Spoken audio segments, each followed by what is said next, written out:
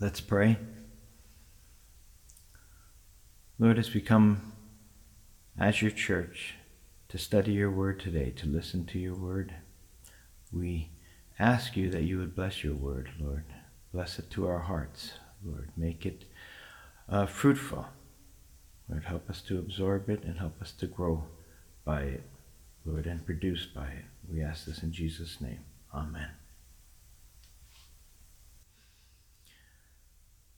Well, both the gospel passage from Matthew and the passage that we read from Acts today deal with two different people groups.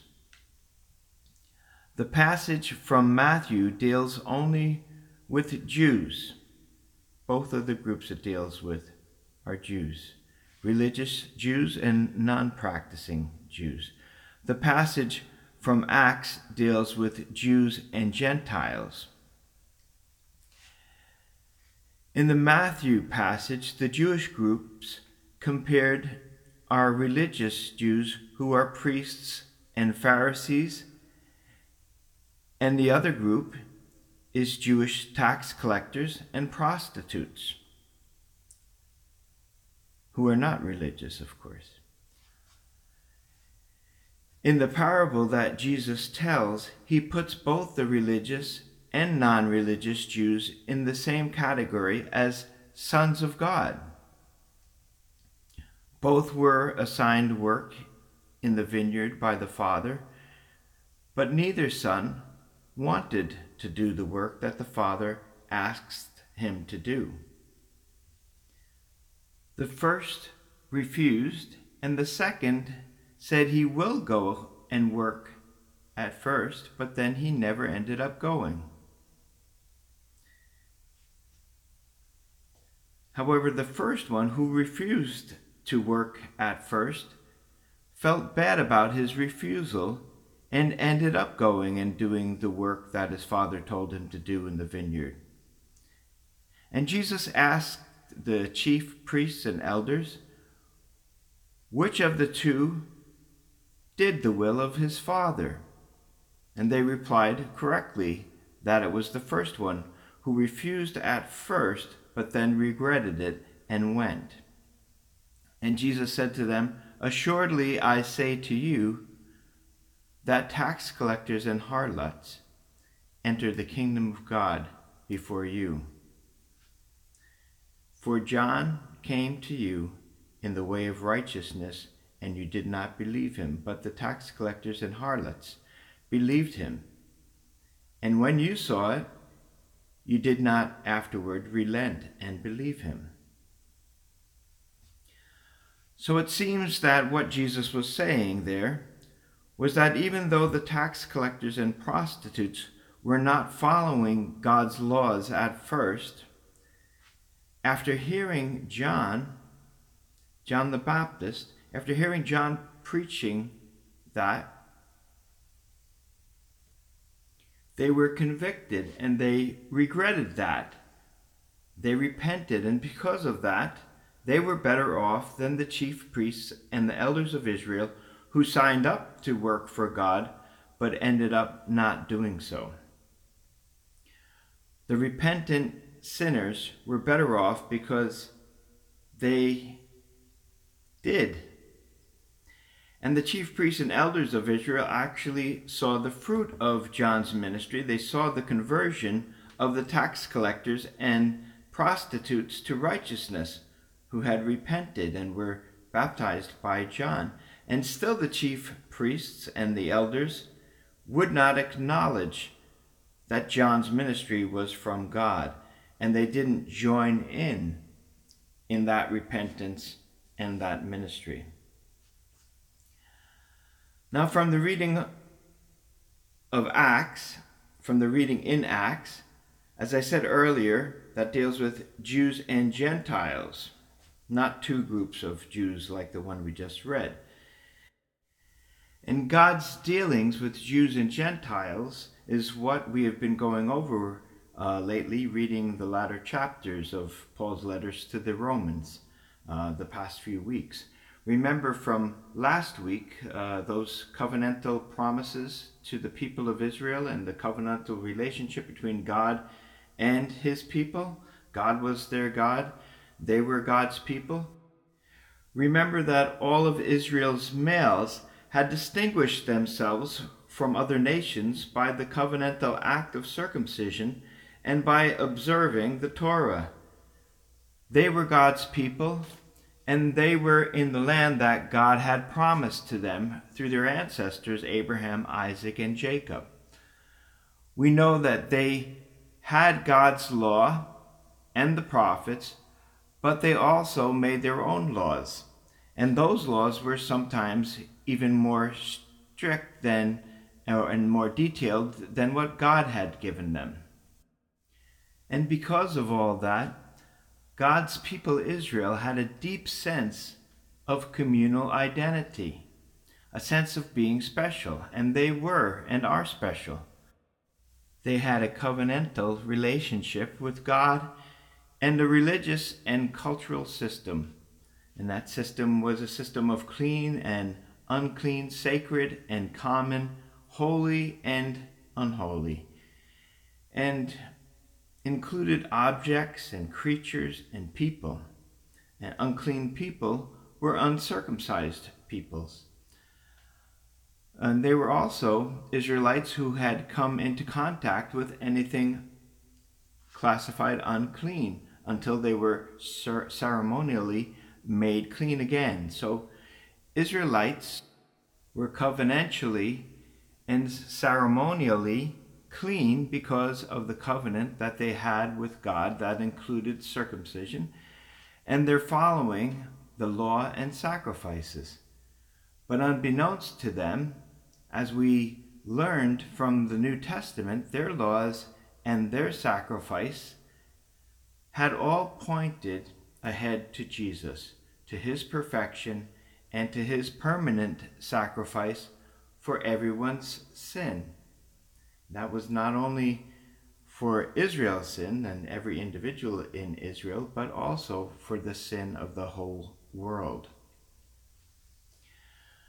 Well, it seems strange to me that after Jesus' death and resurrection, he didn't tell his disciples that the distinction between Jews and Gentiles was over and done with, especially when he expounded to them from all the scriptures the things concerning himself, and he opened their minds to understand scriptures. Those passages both come from Luke 24.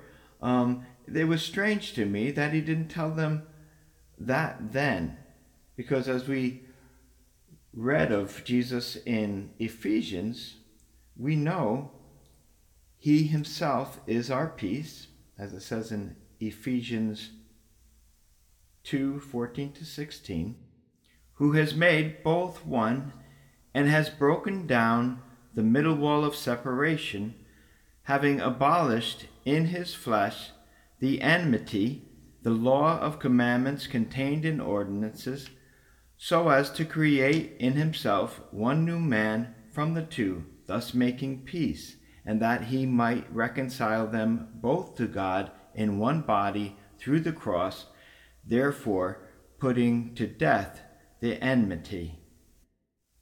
Jesus didn't reveal that to his disciples right after his resurrection. For some reason, he waited for what was recorded in Acts chapter 10 and 11, the passage that we read with Peter and Cornelius. He waited for that time to reveal it through the Holy Spirit. And because the laws and ordinances of separation were so ingrained in the Jewish people's psyche at this time, the debate over that didn't end with Peter's defense to the Jewish Christians here. It carried on throughout the book of Acts and through Paul's missions and Paul's letters. And I suppose that if it hadn't come through Peter first in that experience that he had with Cornelius, it might have been rejected altogether. So strong were the voices against unification with the circumcised and the uncircumcised, the Gentile Christians.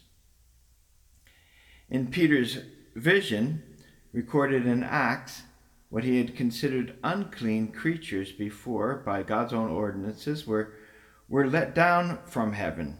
And now, of course, they could not have been in heaven in the first place unless God had cleaned them and made them holy, for that's a holy place. And the Lord told Peter in the vision to kill and eat those creatures. But Peter replied, "Not so, Lord, for nothing, common or unclean, has at any time entered my mouth." So think, if you will, how strong Peter's commitment to those dietary laws and ordinances had been. And remember that Peter had not been a particularly religious man himself. He wasn't a scribe or a priest or a Pharisee. Peter was a common fisherman, and still he had never broken one of those dietary laws his whole lifetime before now. And after his objection, the voice answered Peter, saying, "What God has cleansed, you must not call common." We read that was done 3 times, and all were drawn up again to heaven. Then that very moment, something else happened. 3 men stood before the house where Peter was, who had been sent for him from Caesarea. Verse 12 says, "Then the Spirit told Peter to go with them, doubting nothing." So now many of us might have trouble today hearing or discerning the voice of the Holy Spirit, but Peter, remember, he had not. He did not have this trouble.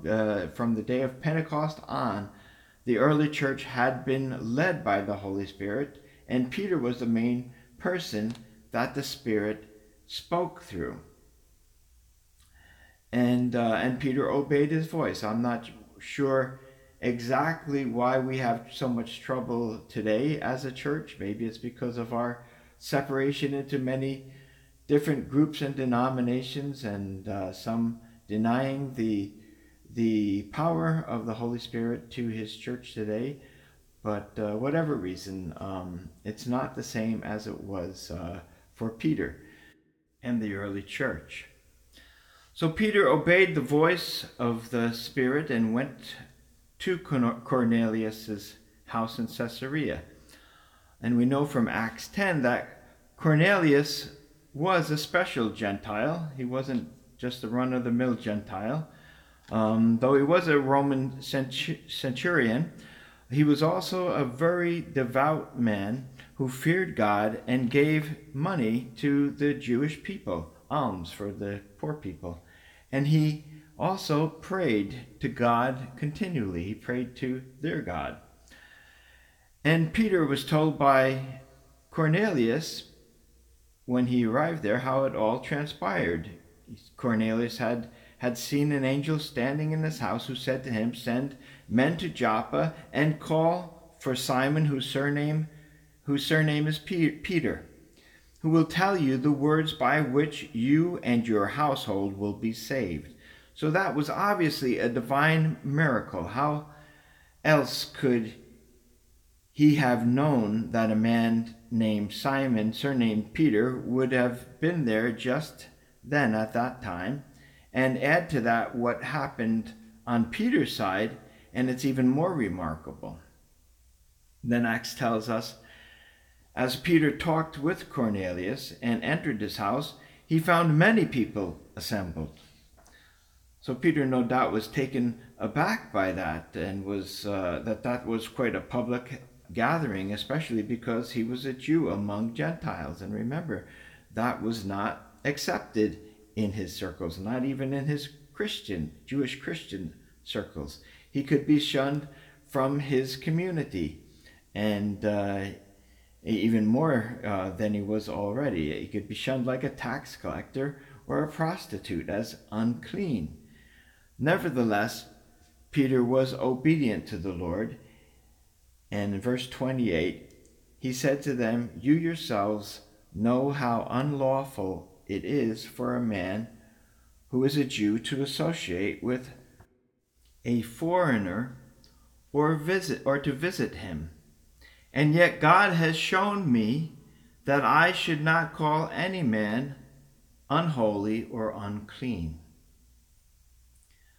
Well, that's how Peter interpreted the vision that he had, that God was telling him not to consider anyone unholy or unclean.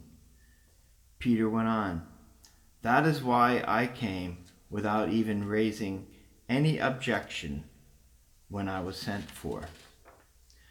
So Peter seems to be justifying his action, and remember, he's doing it also in front of some fellow Jews that he had brought along with him, because he knows that this will get back to the other Jews regardless, and he wants everyone to know the whole story. But think about the statement that Peter had made there. God has shown me that I should not call any man unholy or unclean. Well, how was that? That was through the vision that Peter had seen. But unbeknownst to Peter as yet, that was because Jesus was the cleansing sacrifice for everyone, for Jew and Gentile alike. Peter did not realize the full implications of that yet, but God's working on him.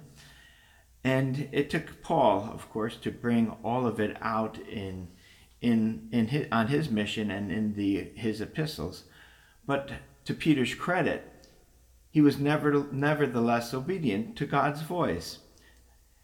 And Peter went on, "So I ask, for what reason you have sent for me?" And Cornelius told him the reason, told him the whole story about the vision, the angel who told him to send for Peter, and the words by which his household would be, to tell him the words by which his household would be saved. And then Cornelius invited Peter to speak, saying this, "Now then, we are all here present before God to hear all that you have been commanded by the Lord." So talk about an open door. And when God arranges an open door, the gospel is easy to share. And opening his mouth, Peter said, "I most certainly understand now that God is not one to show partiality, but in every nation the man who fears him and does what is right is welcome to him." Well, isn't that wonderful news? Now, what is it to fear God, to fear the Lord, and to do what is right? Well, it's to respect God first of all, by giving thanks to him and worshiping him. And it is to obey him because he is God and he can do whatever he wishes with you. He deserves our respect and our fear. And God welcomes those people who fear him, like Cornelius.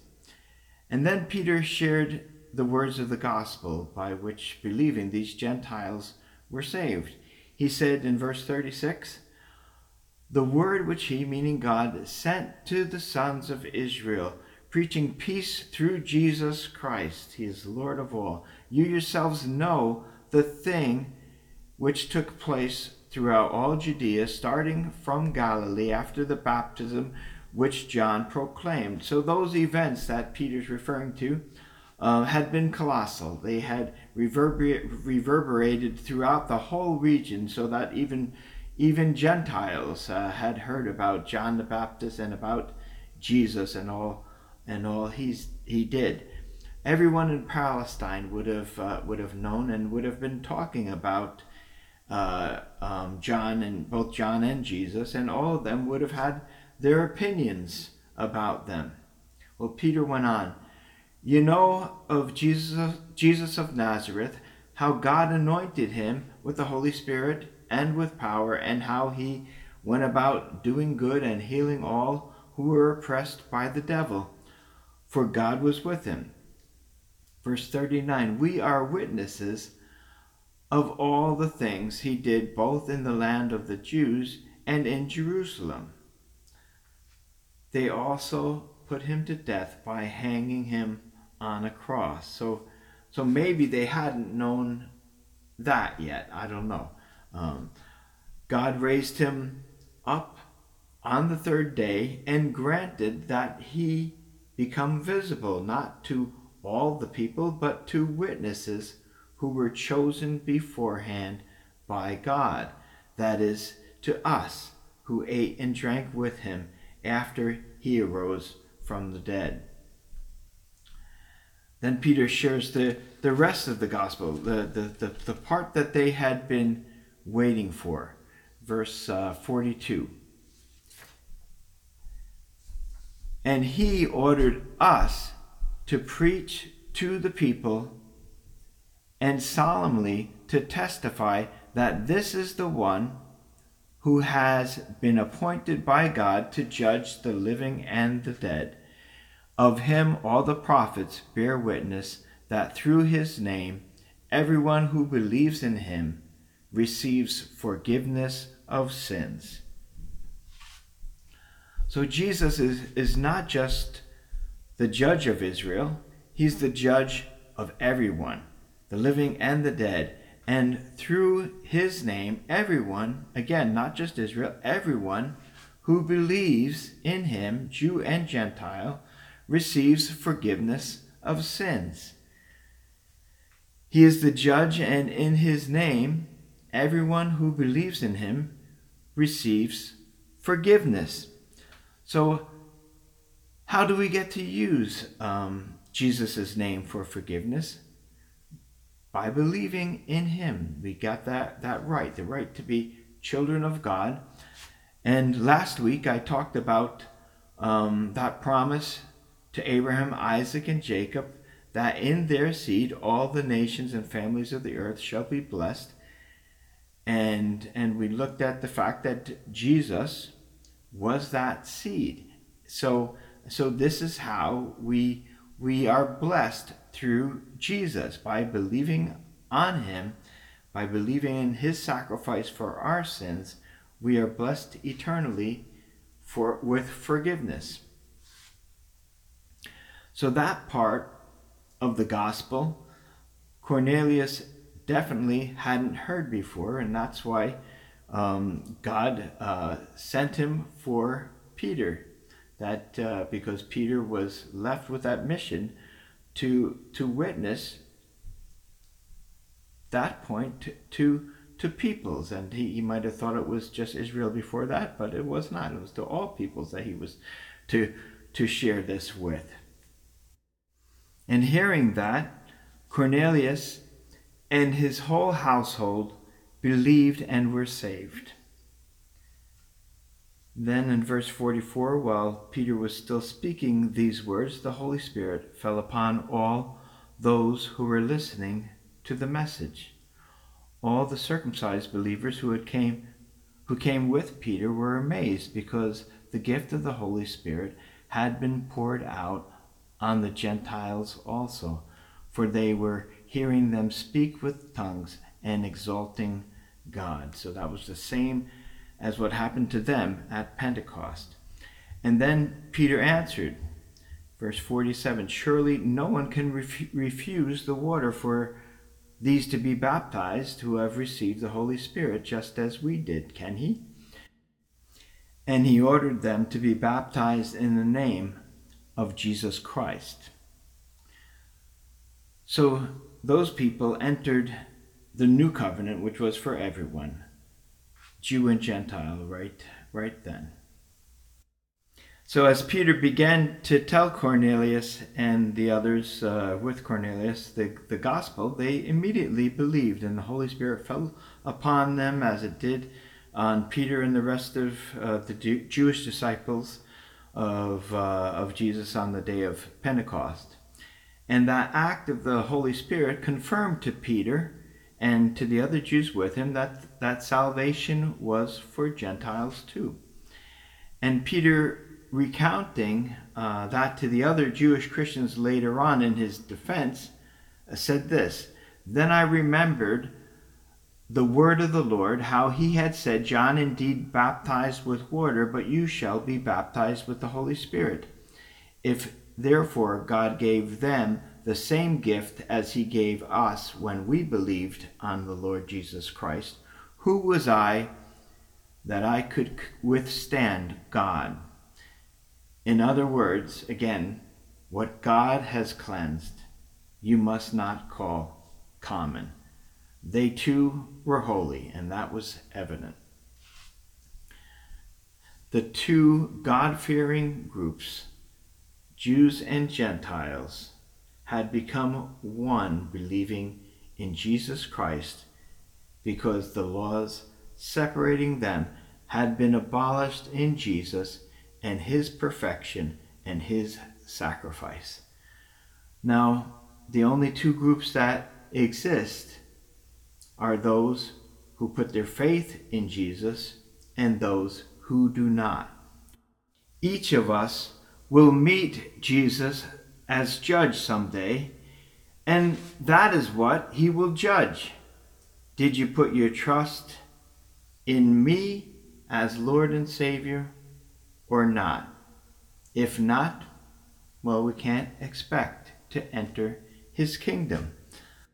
Those who did not will be left out in the darkness where there's weeping and gnashing of teeth. Friend, don't let that be you. You've been chosen by God, like Cornelius, to hear Peter's message. The message about Jesus and his salvation, his forgiveness of sins to those who put their trust in him as their Lord and their Savior. Friend, believe it. It's for you. And receive Jesus into your heart. Let's pray.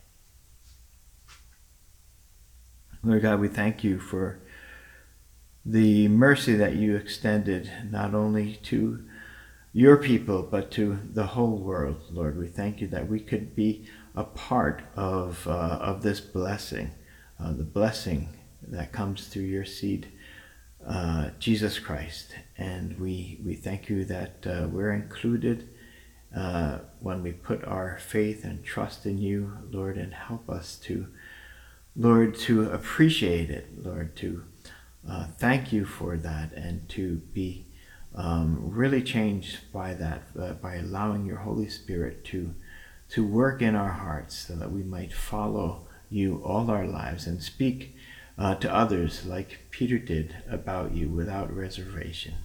We ask this in Jesus' name. Amen.